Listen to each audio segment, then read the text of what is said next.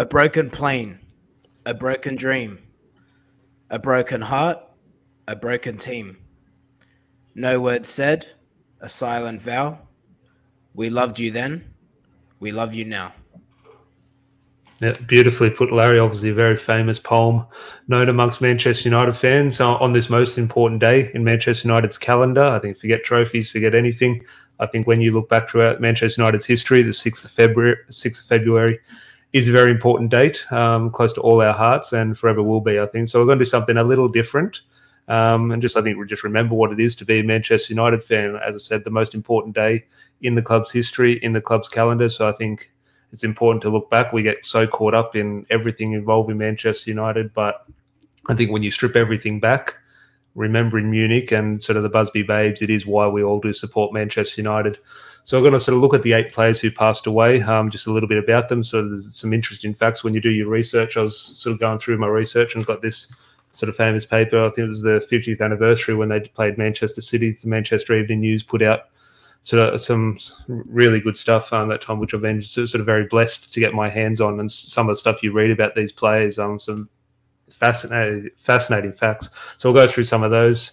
Also, the survivors. The survivors are a huge part of this. We do remember the people who did pass away, both players, staff, and members of the public, but also a huge part of the story and Manchester United are these people who survived. So we'll obviously touch on them as well. And maybe not draw comparisons, but we'll look at little comparisons and draw things on how we can relate those who passed away, both in a football sense, life sense, a Manchester United sense. I think because obviously the modern day is far different to back in 1958, but they're footballers for Manchester United, so we can draw similarities where we can. But obviously, we'll pretty much start into it. We'll get into the plays in a little bit, but obviously on the sort of the moment itself, we do remember, obviously, United were away in Belgrade playing in the European Cup and sort of making history. Obviously, United were the first English team to go and sort of venture into Europe. The English game didn't really want that, but Sir Matt Busby and Manchester United knew that was the way forward. They wanted to test themselves against the best in Europe, so that is what United were away doing. Obviously, a 3-3 draw away in Belgrade, and obviously, again, the English league did want them back to fulfil their league fixtures, so United at the time sort of were a little bit rushed, and sort of they did charter a flight back from Belgrade, and it did obviously stop in Munich for refueling. We all sadly know what did happen then after a couple of attempts of takeoff. We do remember, and obviously there was 23 fatalities. Obviously 8 were Manchester United players, and obviously 21 survivors. We definitely don't, when we're doing this, want to overlook anyone and sort of value, okay, this person over that person. That's why we're talking about them. But it's a Manchester United podcast. We will focus on the Manchester United aspect of it. But obviously, when we're saying all these thoughts and prayers, obviously go out to everyone who was affected. It wasn't just Manchester United players. As I said, there were 23 fatalities. So we definitely don't want to disrespect anyone by overlooking them, but we will sort of focus on the Manchester United aspect of it. But Larry, before we get into the players, just Munich. It is the 6th of February. It is a moment where everything goes out the window. Transfers, results, form, whatever we think of this player, that player, it almost goes out the window and you forget about the modern day and you just have to look back. Obviously, it was well before our time, but we still sort of invest ourselves so heavily in it. Yeah, for sure, Tom. And I think this is a really important moment for myself as a Manchester United fan. And like yourself, you've done the tour of Old Trafford. And if you haven't had the opportunity to do it, go put yourself in the museum. There's a dedicated section to Munich. There's a little platform for each player. And you can basically, it's like putting yourself there. It's that there's like a background tape that's constantly on repeat. It's a different vibe. It's a fitting tribute. They've obviously got the clock outside Old Trafford as well. I think this is an important part of being a Manchester United fan. Well, not even think. It is the most important part. I think it's what separates Manchester United from other teams. And obviously it is a tragedy, but I think it's the thing that makes this club special.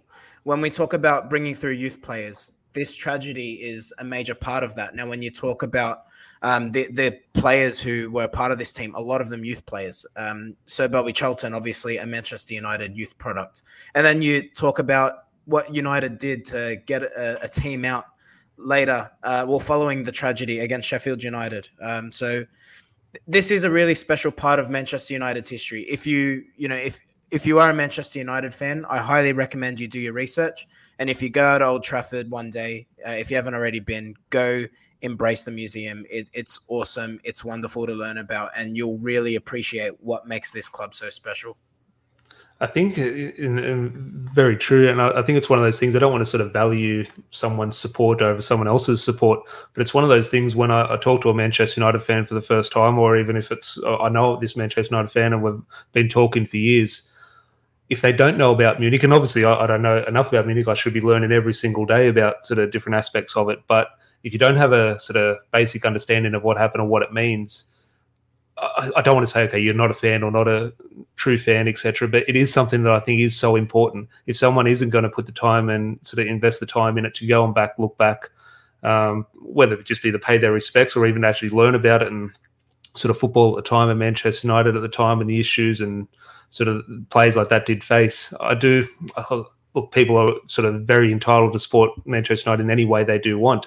However, I think the club that Manchester United is, as you do mention, it's such a vital part to be a true Manchester United fan, like it or not, and it definitely do like it. Obviously, we do respect it and do like the fact that we can go back and sort of remember, but you do have to go back. If you don't do it, in my opinion, you don't really get Manchester United. So I think it is such an important part, and it's a necessity to go back and do your research and sort of remember.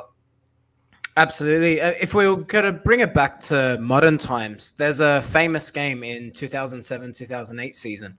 Manchester United wore the very plain red shirt, no emblem, no sponsors against Manchester City, which Manchester United actually lost that football game. And if you listen to a lot of the commentary coming out of that, Cristiano Ronaldo, the likes of Ryan Giggs, they all said that the emotional build up to that game got the better of them on the day. And it just shows you why it's so important. We've seen the likes of Bruno Fernandes, a player who we now all love and appreciate, talk about the history of Manchester United. I think it's also an important reminder of, when you talk about not every player is fit to be a Manchester United player, it's the players as well. When we say, a fan needs to really embrace the history of this club, the same goes for the players. And the ones who do it really, like I said, appreciate how special this club is. You make a great point there, and just the paper I did bring up earlier in regards to that 50th anniversary against Manchester City. I remember we did, sort of, as you said, we did lose that match. But the emotion was unbelievable that day. We're on the other side of the world watching on TV, and you could feel goosebumps just watching the players walk out in that kit. And before we get into the players, I just want to touch, you just mentioned that in regards to that kit. Obviously, it's a different time now in terms of we're going to see in terms of what Manchester United do this year for their tribute towards Munich. Obviously, they have their ceremony outside the ground. There was the 60th anniversary a couple of years ago when Jose Mourinho was in charge. All the players were present inside the stadium, and they had a big sort of ceremony with Sir Alex Ferguson and a few ex-players up there. So that was very special to see. But obviously, that 50th anniversary one was extremely special. I understand there's complexities now with shirt sponsorships and everything that surrounds TV rights. I fully understand that. But can you give me a reason why Adidas and Manchester United, or whoever the sponsor is, don't do that every year for Munich? Obviously, Manchester United, the game this season is Middlesbrough in the FA Cup, the closest game, so that will be where all the tributes are paid. Surely, in my opinion, Manchester United should be wearing that kit the 6th of February, or the game closest to the 6th of February every single season. Now, again, I do understand the complexities and the money involved, but even if they just market it, it's known as an Adidas shirt. Have Adidas printed inside the collar or something, they could still sell it and profits could go somewhere else. I just think they should do it. And it's not, I don't want to criticize Manchester United or sponsorships for not doing it, but it is something I really do want to, and it won't happen. So I'm not sort of saying, no, it needs to happen. Obviously, it won't happen, but it's something I would really love to see. Because that game against Manchester City was beautiful. Yeah, I'm with you. I love the kit. If nothing else, it's clean, it's beautiful, and it just shows the heritage of this club. Look, I'm all for it. Even if they put the classic Adidas emblem on the right, if Adidas really need to get their brand out there, I think it would be like I said, I wouldn't want it to be a marketing opportunity. But in saying that, I think it would be really important for the players to do it. I just think for the fans, I think it would really capture the mood of the day, and it would pay a nice tribute. But like you said, I won't be holding my breath, unfortunately, Tom. On the players there, in terms of, I mentioned the 60th one where Jose Mourinho was manager and the players sat, they were in the East End for the ceremony. I understand now it's very difficult times, and you just look at the celebrity around the players. Like, could you imagine Cristiano Ronaldo sort of 10 foot from fans 10 feet from fans. I don't know how it would quite work. You definitely need security to be on top of it. While I assume 99% of people would be very respectful, I understand these players are huge celebrities and you do need to be careful with them in public settings. But I think the club should do more in regards to these ceremonies and have the players be a visible presence at these tributes, not just put out a social media post, which is great. Feel free, but as we've discussed on this before, 9 times out of 10, it's not the player using their social media; it's someone else tweeting for them or doing their Instagram. But I would really like to see a visible presence of all the players doing something like this, like showing up to Old Trafford for the ceremony or showing up outside Old Trafford. Or something visible at the training ground. Like these posts, I understand in the modern era, maybe that's all they can do, but I would like to see the club and the players make more of an effort to visibly show their appreciation for Munich. Yeah, 100%. I would like to see that too, and I think it would be a really fitting tribute. If just annually, if they could get outside Old Trafford, where that clock is, if you did a ceremony there every year, I imagine that would bring massive fanfare. I think it'd be a great opportunity. You got to think about the younger generation too, Tom.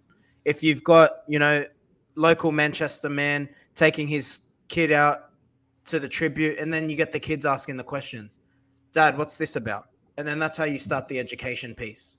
I think it's a really important part of United's history. I can't stress that enough. So like I said to open the video, if you don't know enough about Munich, go educate yourself. There's lots of content out there on YouTube. I think just embrace it. I think it's such an important part of the history of this club. No, definitely. But we'll quickly move on, not quickly, but we will move on to the players and the 8 players who did pass away. And we'll just go through maybe a couple of minutes on each and just sort of 1 or 2 facts and a little bit about them, obviously the age they did pass. But we'll start off here. Obviously, the Manchester United captain, Man United captain at the time, Larry, Roger Burns. So he was captain of Manchester United at the time. He died, obviously, on the 6th of February. He's 28 years old. 3 league titles. So we do look back at players now and we say, okay, what did this player achieve? Ryan Giggs, 13 league titles, or Paul Pogba's got no league titles. And we sort of value players on titles. Not many players win 3 Premier League titles, and obviously it was called the old First Division at the time. But huge success for a Manchester United captain to win 3 league titles. So I think that's something that sadly a lot of these achievements are overlooked because they had quite short careers and it was so far back in history.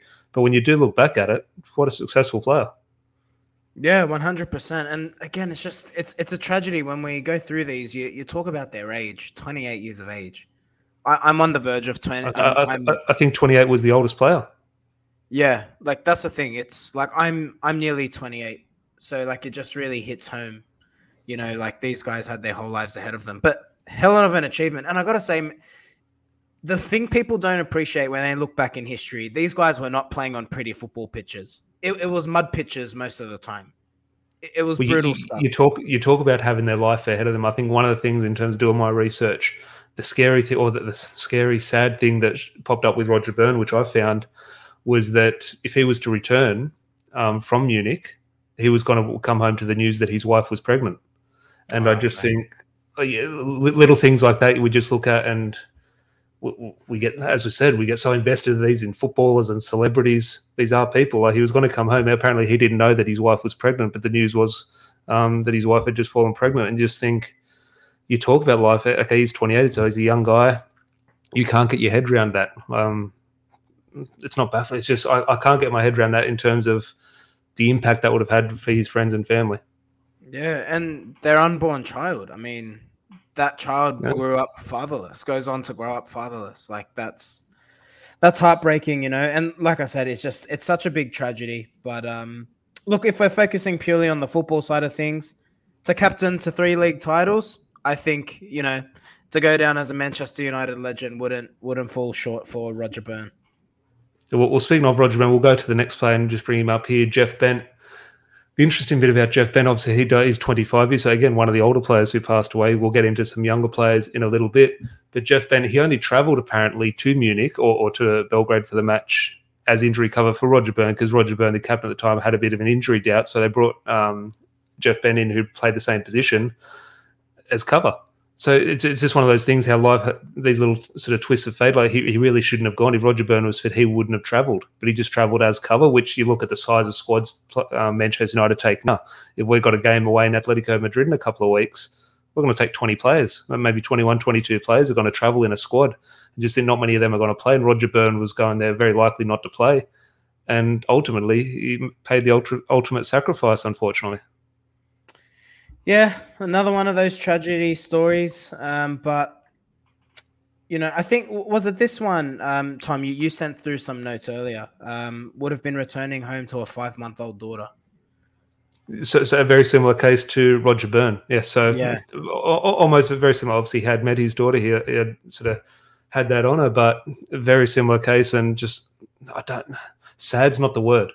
Because we're talking about football players, and these are people, and we've talked about sort of people in regards to Manchester United and the off-field stuff at the moment, and sort of how important it is to do the right things by people. And players like this did have their life ahead of them. And what'd you say? A 5-month-old daughter, and Roger Byrne earlier didn't know that his wife was pregnant. And we're talking about what great footballers and what these players were achieving, what they could have achieved on the field in the future.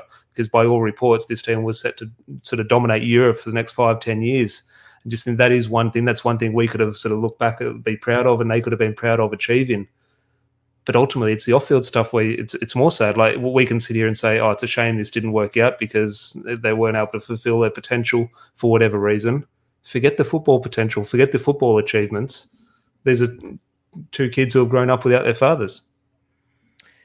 Yeah, and unfortunately, as we go through these players, the stories just kind of get a little bit more tragic. But I think it's just, again, it's an important time just to remember why this is important. Someone, I can't remember who it was the other day, around the Mason Greenwood situation, but they made such an important point. And it was that you have to remember that these are footballers, but they're people first. And it was like, when you're going through these, that really just does hit home. It just, these happen to be people who played for Manchester United. They weren't Manchester United players first. And I think it's just so important to remember that, in this, when we're getting caught up in the emotion of a football match, when you just are losing a football game, someone lost their dad that day, someone lost their husband that day. So, yeah, I think just talking about it just, really hits home a little bit. Well, we talk about in terms of Roger Byrne was so young at 28, Jeff Bent was so young at 25 years old. But I'll bring the next player up here, David Pegg. He was only 22 years old, and he made his debut for Manchester United at 17. So we talk about now like sort of historic moments when a teenager comes on the field. Like, very often, if a teenager comes on the field for Manchester United, it's 18 years old or 19 or maybe even 20. A very rare occasion is it's going to be a 17-year-old. So you just have to look at, one, obviously the club policy at the time to sort of promote him into the first team, but obviously he needed to have extreme ability to play for Manchester United at that age. So it's one of those players we do look at, great players who have come through, whether it be the class of 92 or Marcus Rashford now. But he goes into that category, or would have gone into that category, because I think he won 2 league titles, and the little bit of reading that I did have of David Pegg was obviously Sir Tom Finney was a Preston legend and England legend. He was tipped. We always have these players, they're tipped to become the next Ryan Giggs or the next Ronaldo. He was tipped. And I think back then it would have been a far more accurate description. Now it's very lazy. We say, okay, he's going to be the next Ronaldo. He's going to be the next Messi. It's just a line that's thrown out there. But I think back then, if you were tagged to be the next certain player, I think it's a far more accurate description and far more sort of reliable thing. And he was tipped to become that next England player because Sir Tom Finney was coming to the end of his career. And it just goes to show in terms of how we valued sort of Manchester United youth players coming through, this guy really could have been in that top bracket when we look back. Yeah, well, here's a bit of football trivia for you. David Pegg was an outside left. Now, do you know what position on the football pitch an outside left was? It's one of those ones that you hear all these positions and names and you try and draw them up on a board. In my opinion, you're thinking tricky winger out on the left-hand side. But in terms of, I think it was Duncan Edwards, in terms they called him a left half. And you think, okay, where's a left half? And it was kind of in the middle, and it's a weird situation. But outside left, I'm not sure where I'd line that up. Obviously on a board, I'd line that up wide on the left-hand side. But that could very well be left back or left winger, who knows? No, you're spot on. It would be what we know now as a left winger. So just a little bit of fun football trivia for you there. But we also have to remember the type of players that a winger was back then as well. It wasn't what you're seeing now, the inverted forward, Marcus Rashford shooting in on goal. It was, go around the outside. And I got to say, I would love to have and I know there is some footage out there, but you would have loved to see the sort of pitches these guys played on. Because if you look at footage even through the 60s, which is only 10 years later, where TV really started taking off, mate, it's so much mud out there. Like, I can't believe they didn't spend half the time on the floor. Yeah, no, definitely. But one of those players, and in terms of that, he also won 2 league titles from my reading. So again, at that age, he died at 22 years of age, and he obviously made his debut at 17. To win 2 league titles now, we draw it to a player like a Marcus Rashford, a Scott McTominay. Be dreaming to even have 2 trophies, let alone 2 titles. What he did achieve at that age, so he would have been one who would potentially go on to achieve greatness. But we'll go on to the next player, and in terms of achieving greatness, simply robbed of it. Tommy Taylor, you just have to look at this guy's goal scoring record, Larry. 131 goals in 191 games. Now, maths is not my strong point, Larry. However, I'm going to hazard a guess. If he continued to play, he would still be our current record goal scorer. In my opinion, reading those numbers, 131 goals in 191 games, he's going on to beat whatever Wayne Rooney's goal scoring record is at the moment. To this day, those who have seen him play will tell you he's the greatest centre forward to ever represent Manchester United. Do you think it's a bit like in terms of we do remember the names more sort of modern and players we do have watched, but we do see players who we didn't watch, a George Best, a Bobby Charlton. We talk about them. We even talk about a Duncan Edwards. Tommy Taylor should be in this discussion, but he's never actually quite in that discussion. I always revert it to Andy Cole in the Premier League. Andy Cole, I think, is the 3rd highest Premier League goal scorer, but he's never put in that discussion with Thierry Henry, Alan Shearer, Wayne Rooney. But in terms of numbers, he really should be. And you do look at Tommy Taylor and what he was achieving, he should be in that discussion, in my opinion. Yeah, definitely. I mean, look, his goal record speaks for itself. Can you repeat that record for me? It was 131 goals in 191 appearances, and he was 26 when he passed away. That's so insane. maybe just coming into his prime now at 26 years of age. Yeah. Look, I'm going to be with you, Tom. I think should this tragedy not happen, he keeps on playing. You'd have to say, just purely based on the numbers, he'd go on. And Manchester United at the time, you think you're going to be a dominant team, so they're going to keep creating chances, you're going to keep scoring goals in a winning team. But one of the interesting facts I found when I was doing my research, I love little things like this that come out, but Sir Matt Busby bought him from Barnsley for £29,999. And the reason he did that as a young player, he didn't want to burden him by putting a £30,000 price tag on him. So I'm just thinking a little thing. Look at the price tag. We're talking 30 million is nothing at the moment. We're talking about £30,000 back then. Still crazy money at the time. But can you get your head around that in regards to a manager sort of having that train of thought when signing a player, thinking if he's going to be worth £30,000, that's a big target on his back. We look at that with a Harry Maguire, what the £80 million does to his sort of the perception of him playing, or Paul Pogba at £80 million, how we view him as a footballer. So Matt Busby is signing a player for a certain price because he doesn't want that target on their back. Yeah, it's a funny one, actually. The fact that £1 difference saves the tag, but it's true. Like if you think of journalism, no one's going to write Tommy Taylor signed for £29,999. You know what I mean? So interesting psyche, and clearly it worked because he was a hell of a goal scorer. Yeah, no, definitely. Well, the other sort of financial thing I saw with Tommy Taylor when I was reading it was in the same book I was reading, that I think this goes to show how fondly sort of Man United was sort of thought about in Europe, but obviously their players. So Matt Busby rejected a $65,000 bid from Inter Milan for Tommy Taylor. So we look at these players and how rare it would be for an English player. Now you can count on one hand the amount of players. Obviously, Jadon Sancho, Jude Bellingham. You could say like Paul Ince went into Milan from Manchester United. But not often a player goes from England over to the Serie A or La Liga. It's a very rare occasion. But back then, in the 1950s, Inter Milan wanted Manchester United strikers. If I can be a bit tongue-in-cheek here, they wanted Romelu Lukaku.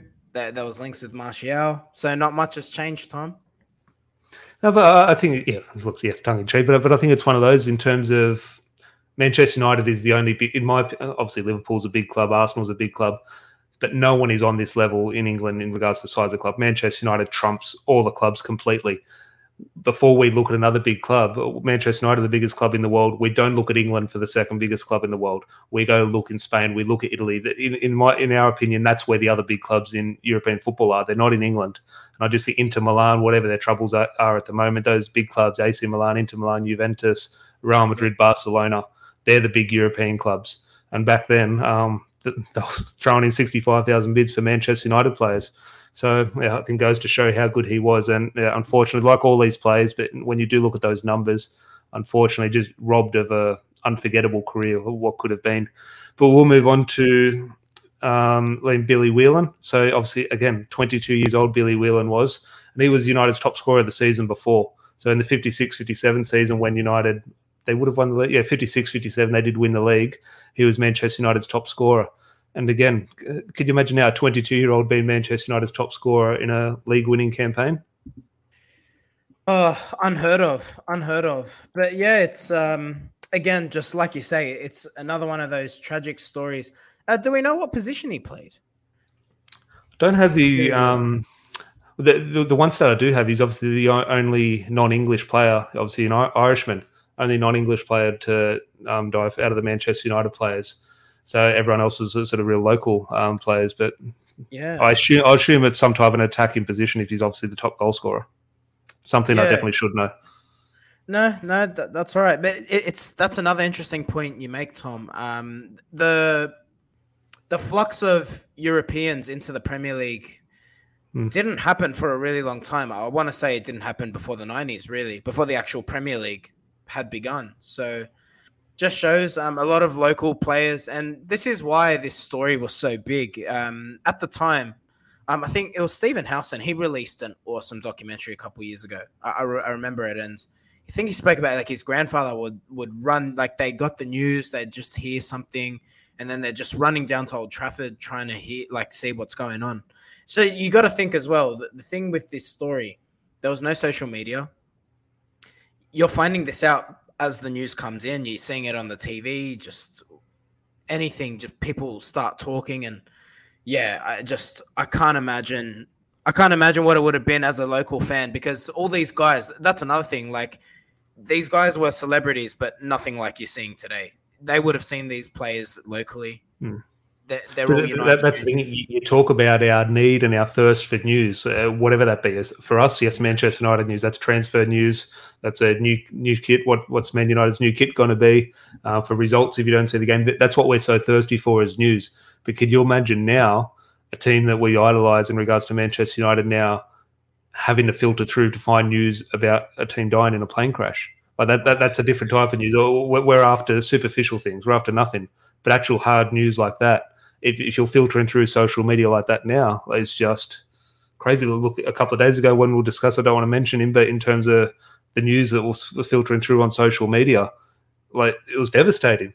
And just think that's, I just don't understand. You do talk about those or Stephen Howson's video in terms of the local people and how they were trying to go about finding their news, and just sad because it's the unknown. Could you imagine if you were a relative or a friend of one of the players or someone who had travelled and you were unable to find out because of the lack of social media, the lack of sort of immediate news? You're down just with the next Tom, Dick and Harry at Old Trafford with you. They know just as much as you, and that's your family member or that's your friend. Yeah, real tragedy. Real tragedy. We're talking about real tragedy, and look, everyone in this scenario, obviously it's a real tragedy, but we've talked about age, and obviously the youngest player to pass away in the Munich Air disaster was Eddie Coleman. And again, he won 2 league titles. I don't know when his debut was, but he died at 21 years of age. But he joined United from school. He joined United's youth team when he left school. And again, won 2 league titles. So I'm just thinking, I think the big story around Eddie Coleman is just simply he was the youngest player. All these players were far too young, obviously. But when you're the youngest of all these players who are far too young, I think this is the one that does stick out for a lot of people. Yeah, of course. Naturally, because it's, likely, if life follows its natural path. Even the photo of him, look at it, he does look like a boy. That's not a manly figure at all. He still looks very much like a teenager going through adolescence. And look, he must have had a hell of a lot of talent, that's for sure, because to play for Manchester United. And the other thing that there's no statistic for this if you played football back then, you had to be tough. It was brutal. The tackles you see now that people get cards for are laughable. Back then, like I've seen enough footage, Tom. Hard studs. There's mud out there. The ball is made out of pigskin. It was a brutal game. And as you can see, he's not a big body, Eddie Coleman. So he would have been one tough player. I think also he was one of the stats I did see was he was obviously in the 3-3 draw against Red Star before the crash. He was one of the goal scorers. I think he scored Man United's second goal. So he's one of those players. All these players go down in history, but little ones like that obviously did score before that fateful trip back from Belgrade. But next player we'll bring up, again, I just look at these stats. I bring up 2 league titles. Mark Jones, he died, again, I don't want to say that he's old because Eddie Coleman was 21, but he seems old compared to that. He's 24 years of age when he did pass, and 2 league titles. And I just think, again, like you look at this guy in terms of his physical build, you do talk about it in terms of needing that physicality. It's a man's game. And this is someone I just look at the photo and think, yeah, this is someone who could handle himself in 1950s football. Oh, yeah, yeah. So you look at that's like you said, very full figure.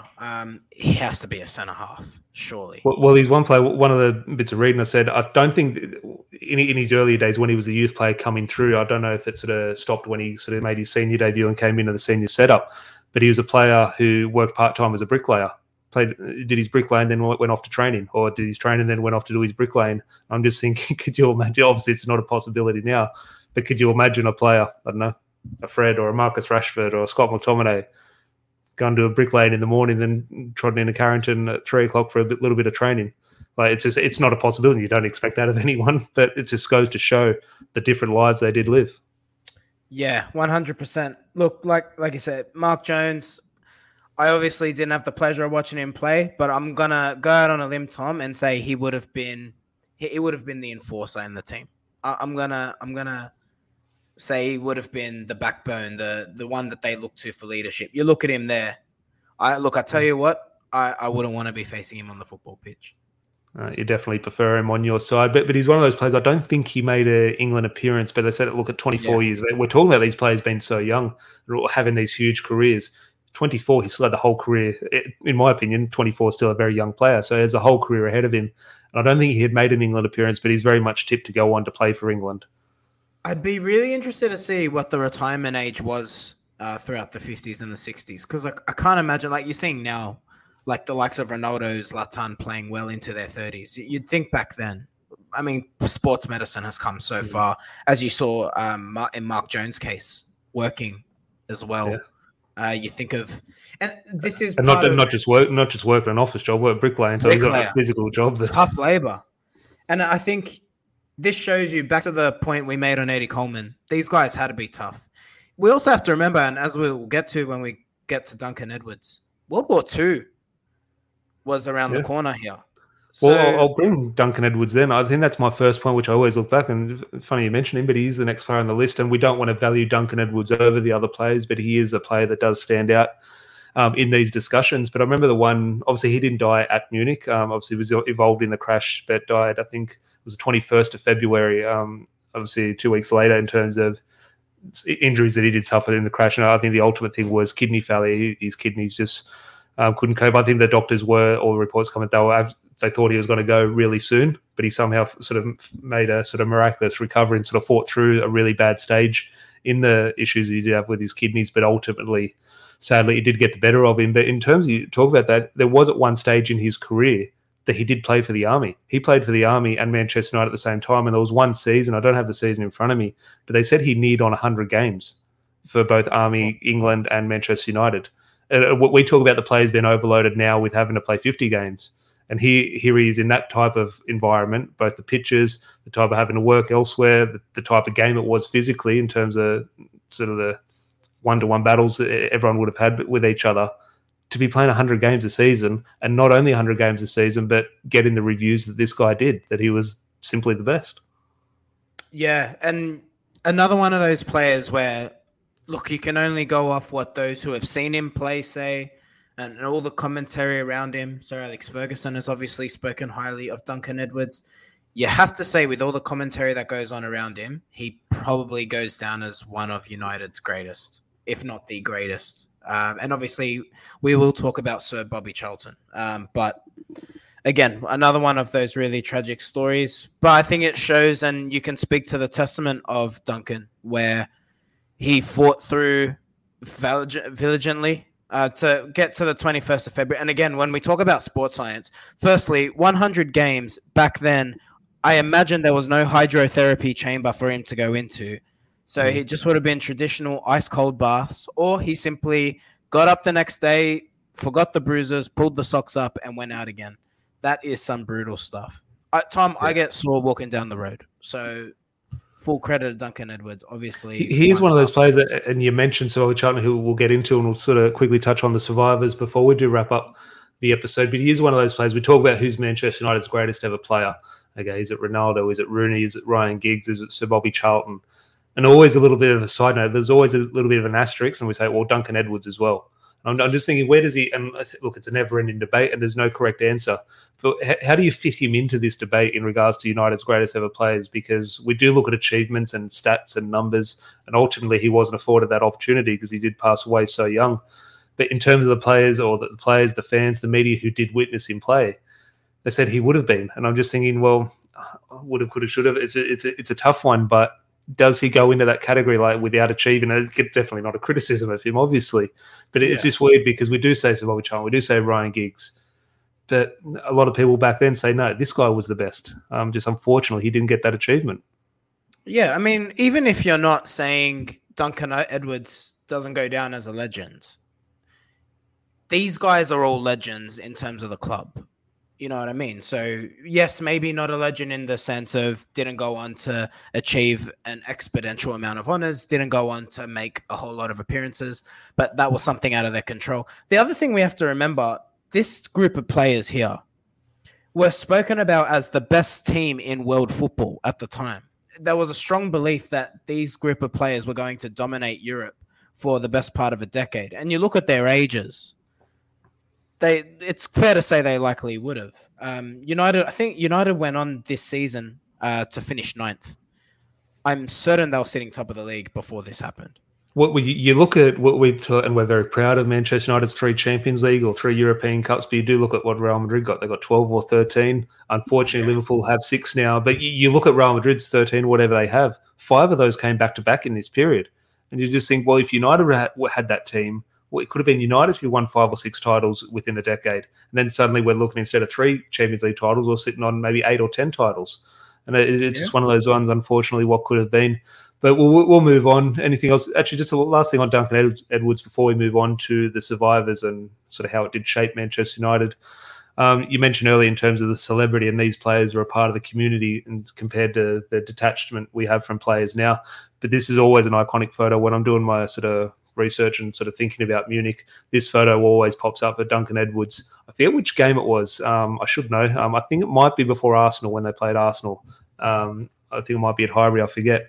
But obviously signing something for a little kid before the game. And it's just an iconic photo. One, it goes to show the stature of Duncan Edwards. Against the kid, he does look like a man, but obviously Duncan Edwards was quite young at that time. But just that photo, just something about it for me. So we talked about the other day with Solskjaer, seen a photo of Ole Gunnar Solskjaer smiling, makes you happy. Something about this photo just says Manchester United to me. Yeah, I think it just shows a local lad making time for another local fan who's looking up to him. You know, like we do now when we grew up. We looked at a lot of these footballers and thought of them as heroes.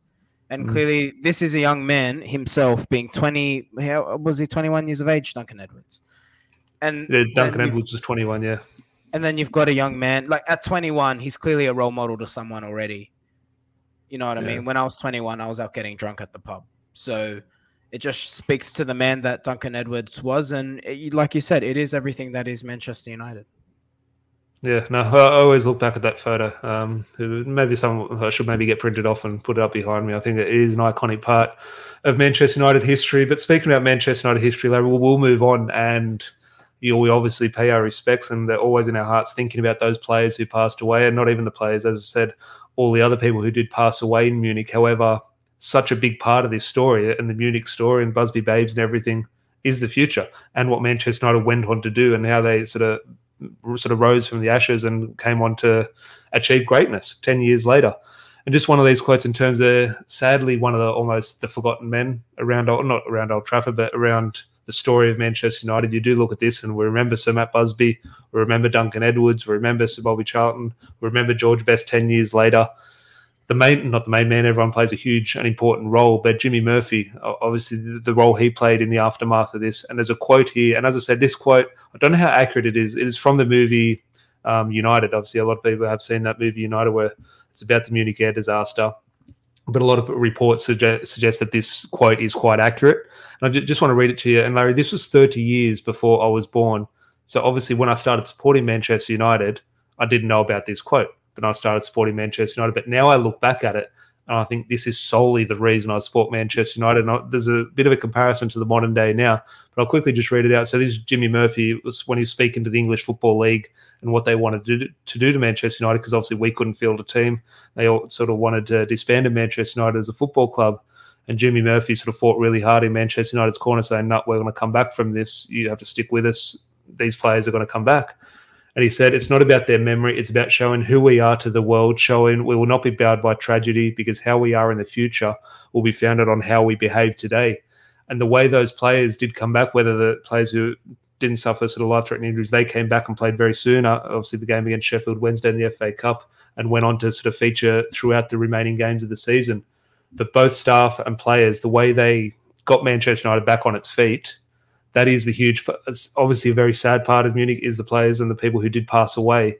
But the huge part of the story for me is that in terms of how they did act, how they got back up on their feet, and the way they did behave. I think that is why I support Manchester United. When you do look back and research, these are the things that make Manchester United what they are. Yeah, absolutely. I think the easy route, and look, Jimmy Murphy, you can go back and just look at what so many great players and what they've had to say about Jimmy Murphy, who's rightfully getting a statue built outside Old Trafford, it should be said. But I think you're right. I think the easy thing to do for the club at the time would have been to say, look, we'll take whatever players we can get. And look, at the end of the day, we always sit here and say all that matters is winning trophies. United made a decision that day that said, actually, we're going to focus on what our identity is. And that's taking the high road. That's showing what Manchester United's about. This is why I always, and I know I sound like a broken record here. This is why when we talk about why is it so important for United to blood through the youngsters, why don't we just go and pay 200 million every season and sign Haaland and Mbappe and Lionel Messi and whoever else? This talks to why Manchester United is the club it is. This is why you play the youth players. This is why we've got a long-standing record for a local academy product in the matchday squad. The decisions made back then by Jimmy Murphy and Sir Matt Busby, which we will get to, form what Sir Alex then goes on to do, forms what our opinions are of local players coming through. And that's the thing that we have to remember. So I got to say, yes, it could have been easy to say, let's put a strong field out, a strong squad out there. But at the end of the day, like we said in the last episode, funnily enough, the aim should always be to play with local kids. Because when you play with local kids... Do you think you looking at me, not as an outsider, as obviously a Manchester United fan, but just you looking at me as a Manchester United fan, do you think I don't want to say guilty of it, but a culprit of that in saying, let's say Scott McTominay. Let's say Scott McTominay gets Paul Pogba is probably not the greatest example because he's a youth team product. We seem to forget. Let's take Paul Pogba, the world record transfer signing coming into Manchester United. If I'm going to choose between one or two, yes, Paul Pogba is a better footballer, but I choose Scott McTominay. And then do you think that is based off little things like this? And not that Munich's a little thing, but looking back at the history of Manchester United, I'm sort of invested in that way of thinking, and that's why I choose the so-called lesser player. I know a lot of people don't like that term, but obviously Paul Pogba is an amazing footballer, but in a preference, I do choose a player like Scott McTominay, even if it's at the not detriment of the team. But do you know what I mean? Am I guilty of that? Yeah, absolutely. No, not necessarily guilty. I take your point. I think when we're talking about Manchester United, and this is it's the same thing you expect of a fan, like we said at the start. What you expect of a fan is what you expect of a player. The way Bruno Fernandes talks about the history of Manchester United, he's a bloke who grew up in Portugal. He has no reason or right or excuse to even need to understand Manchester United's history. It's a business. It's a company he works for. He goes there. He does his job to the best of his ability. Ander Herrera is another one who embraced Manchester United's history. Juan Mata, another one who embraced Manchester United's history. When you're looking for a player, and I think the reason you take this with Paul Pogba, now look, Paul Pogba might really value the history of Manchester United, but I understand it's you look at Scott McTominay, he's a local product, but it's how he plays. He plays with a hardness, he plays with a passion, he plays like he's going to give 100% every week. And look, John O'Shea wasn't the most technically gifted footballer I've ever seen on a football pitch. I'll take John O'Shea over Eric Bailly most days. Now, I think Eric Bailly is a more talented footballer, but John O'Shea just understood what it meant to be Manchester United. Yeah, definitely. But just going back to that quote before we move on, because we do sort of want to wrap this up before the hour mark. So it's got about 15 minutes left, but hopefully everyone is enjoying this very much. I'm enjoying the chat. While sometimes it's hard to chat about things like this, it is always good to look back. So I am truly enjoying it, Larry. But just in regards to that quote, in regards to how we behave today, I don't want to bring his name into it, but we do know the news surrounding Manchester United at the moment. And the way the club did act then in making bold decisions in terms of the future for the club, I want it, and it's a very different club now. It's this corporate, this global entity. But I do want to see Man United take that stance now. Whatever action that is, they have to take the right action and take it immediately. Now, it's a very different situation, but that is where Manchester United were built back then. Like the foundations were laid. They need to continue. Yeah, of course. I think we've seen Sir Alex talk about it, and there was a small touch Solskjaer made when he came in.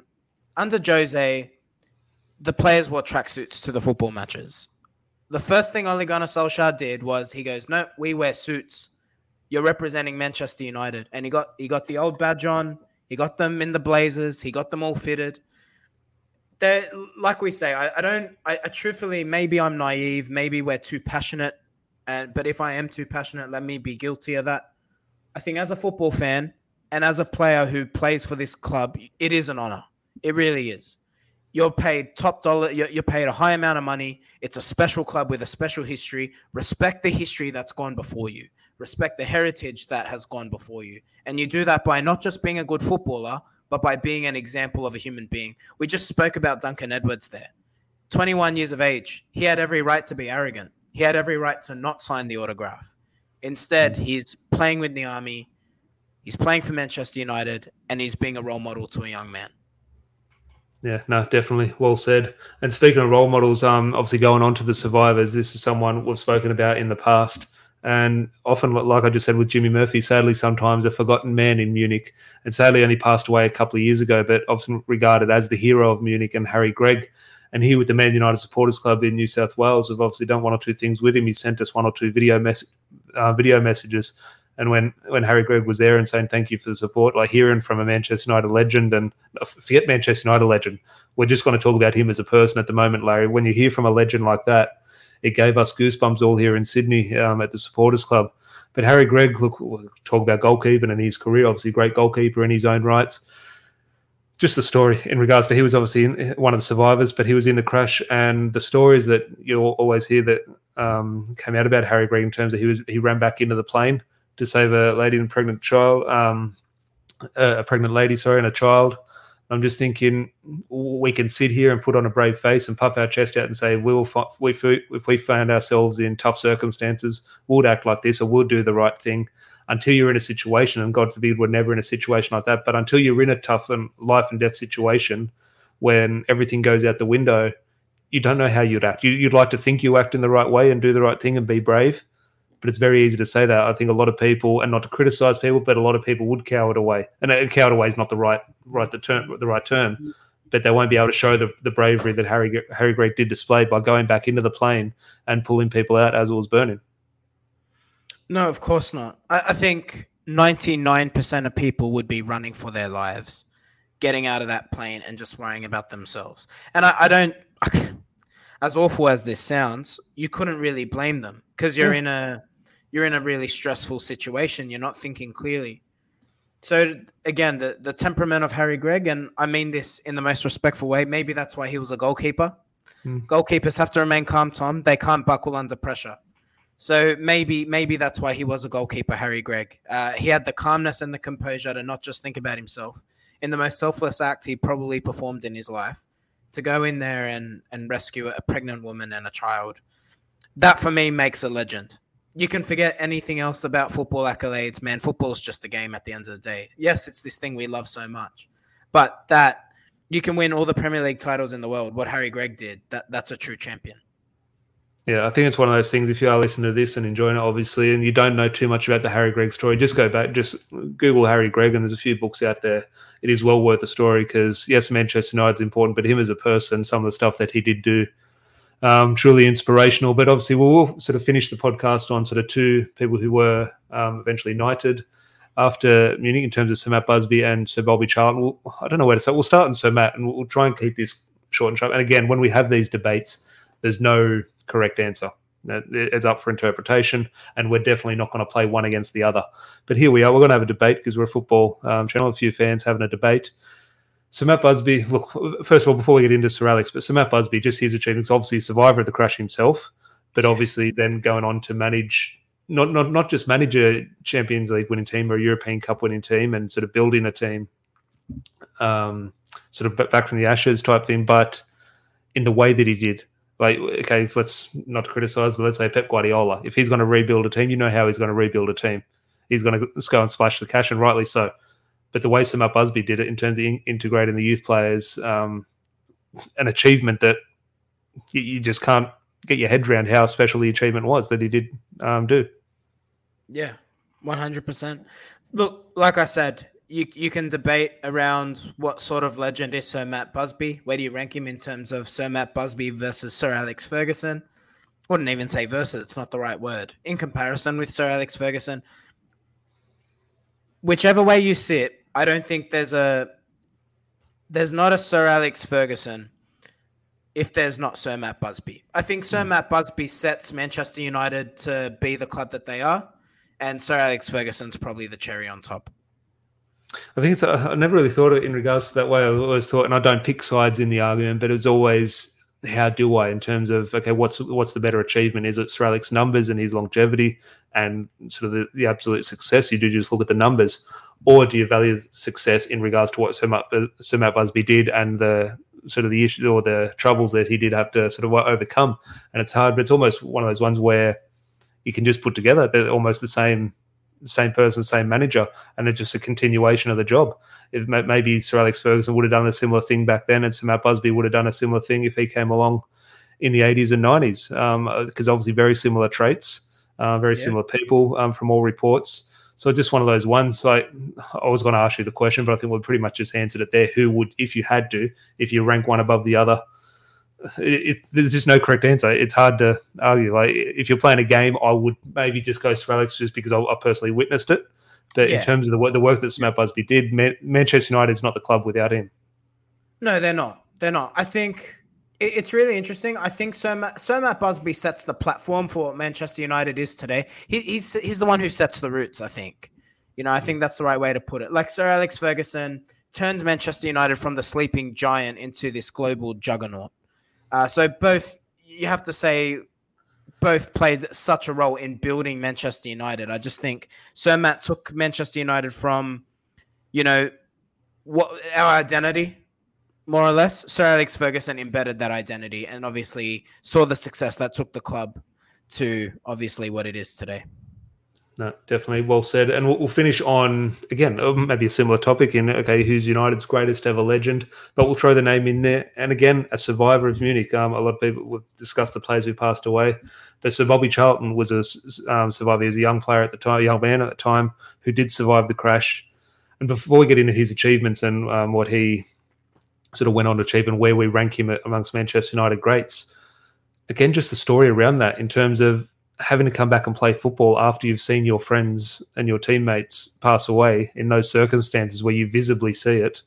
I'm just thinking that these are one of the things we're going to talk about him as a footballer and what he achieved, but he had to be a footballer and achieve those things off the back of what he's witnessed. And I couldn't imagine if I had a bad day at work or something, like that ruins my day and it changes my outlook on the rest of the day or the rest of the week. And I'm just thinking this guy didn't let it get to him. Like, obviously it would have got to him, but to achieve greatness off the back of that, I think it goes to show how special he was on and off the pitch. Yeah, for sure. I want to be careful with what I say here. I don't want to come across as disrespectful or to downplay mental health. But I think, I think these guys, it was a different time. Yeah. I think that these sorts of players what Sir Bobby saw, if that happened today, I'm telling you, that person would be an absolute mess. Yeah. An absolute mess. So I all think the people, what we're talking about Sir Bobby, but yes, all the people, all the survivors, but yeah, absolutely. But I think, the fact that with all the survivors, of course, just in the context of Sir Bobby, to come back, be part of the rebuild, and I think it's almost poetic, the fact that he's the one there when Manchester United win the Champions League, or what would have been known as the European Cup in 1968. Like, you honestly can't write it. Well, I just want to read these things off in regards to we talk about Ryan Giggs and the most decorated footballer in Manchester United history, and does that make him the greatest? I just want to, and what defines a legend? Okay, is Wayne Rooney. Some people still question Wayne Rooney. Is he a legend? It's a weird one with some players, but I just want to rattle some of the things off with Bobby Charlton before we wrap up. In regards to, he's he's untouchable when you do look at this. He's obviously a youth player. It's an important part of Manchester United's history, coming through that youth system into the senior team. So that's the first tick of the box, that he's the youth player, come through and developed into a senior footballer, survived Munich. So that's not to discredit those who didn't survive Munich, but a huge sort of blow to his life. He survived that. He saw the other side. He then went on to represent England, won the World Cup with England. No other England teams have won the World Cup, but he was part of that team and a crucial part of that England World Cup winning team. 2 years later, wins the Champions League. And that's not just winning the Champions League 10 years later. It's those 10 years building up that have won the Champions League, coming back. But he captained Manchester United to win the Champions League in 1968. Goes on to become Manchester United's leading goal scorer at the time. Unbelievable. And he wasn't really a striker. He sort of played central midfield and just bombed forward as he liked, and Man United's top goal scorer. And also at the time as all Man United's leading appearance record holder. So now, obviously, Ryan Giggs took over the appearances and Wayne Rooney took over the goal scoring record. But those records lasted until Ryan Giggs was 2008. And I think Wayne Rooney's goal scoring record was 2016-17 era. So those records lasted for a lifetime. And I'm just thinking, again, I don't want to verse people against each other and sort of rank legends. But if you are to put who is Manchester United's greatest ever legend, greatest ever name, in my opinion, if you are playing a game and having to rank them, it has to be Sir Bobby Charlton when you do rattle off those things that he did achieve. Can we add one at Ballon d'Or? Yeah, all those things are in there. The accolades don't end. Like, you're right. I think when you're talking about what defines a legend, I think all those players you've mentioned are legends of Manchester United. But Sir Bobby, you look at what he achieved, like you said, a local product, everything he achieved in the game, what he overcame in the game. That is the definition of a legend. It would take a whole lot. I mean, it's not to say what's a legend. It's how do you outdo Sir Bobby? Good luck. I think one of the things, and I saw it pop up yesterday, watching Manchester United, it's an image that will always stick with me. Obviously, we talked about at the start of the episode that 50 years anniversary against Manchester City. Well, later that season, obviously the 50-year anniversary, United went on to win the Champions League in Moscow, and Sir Bobby Charlton was on stage with them getting the medals. They obviously, Sir Alex Ferguson took him up there, and Cristiano Ronaldo's up there, and he gives Sir Bobby Charlton a hug up on stage when they're collecting the trophy. And I'm just thinking, sometimes the poetry at Manchester United, obviously I opened the podcast with a poem, but sometimes that poetry and the sort of symmetry and sort of the narratives around it, they fit Manchester United perfectly. Yeah, look, Manchester United is a poem in itself. The story of this club is a rich one. It's got everything in it. And that's what I love about the club, and this is, I know it's not Manchester City's fault that they got bought by rich owners, who happen to be, rich country state, I should say. But ultimately, this is what makes this club so special for me as a fan. You look at the history, it's got everything in it. It's got youth products, it's got tragedy, it's got success, it's got jubilation. There is everything you need for the perfect story that is Manchester United. And I think, like I said, this is what makes this club so special. Well, I think it's a perfect way to finish up, because I think it might be Sir Bobby Charlton. I've heard him say, I'm not sure who came up with the quote in regards to Manchester United, but let's say it's Sir Bobby Charlton for the sake of this, he said Manchester United is the greatest story ever told. And that continues back from then, from Newton Heath days to Munich to the story now. No matter how bad we are, there's always an amazing feeling around Manchester United, whether that be good or bad. It is a great story. So I think, look, Larry, while a tough podcast in regards to you don't want to be talking about things like this, I kind of find enjoyable when I do look back and talk about it. Yeah, look, at the end of the day, these guys should be celebrated. We don't have to look back and say, this is tragedy. We should all be sad and dwell on it. Let's celebrate these guys. Let's celebrate these men and what they achieved, what they could have achieved, the people they were.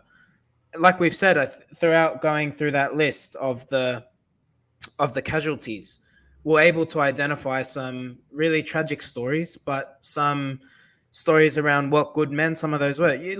The story of Harry Gregg is enough for me. Like, if that was the only thing that came out of the Munich air disaster, like, that's such a story in itself that we have to say, wow.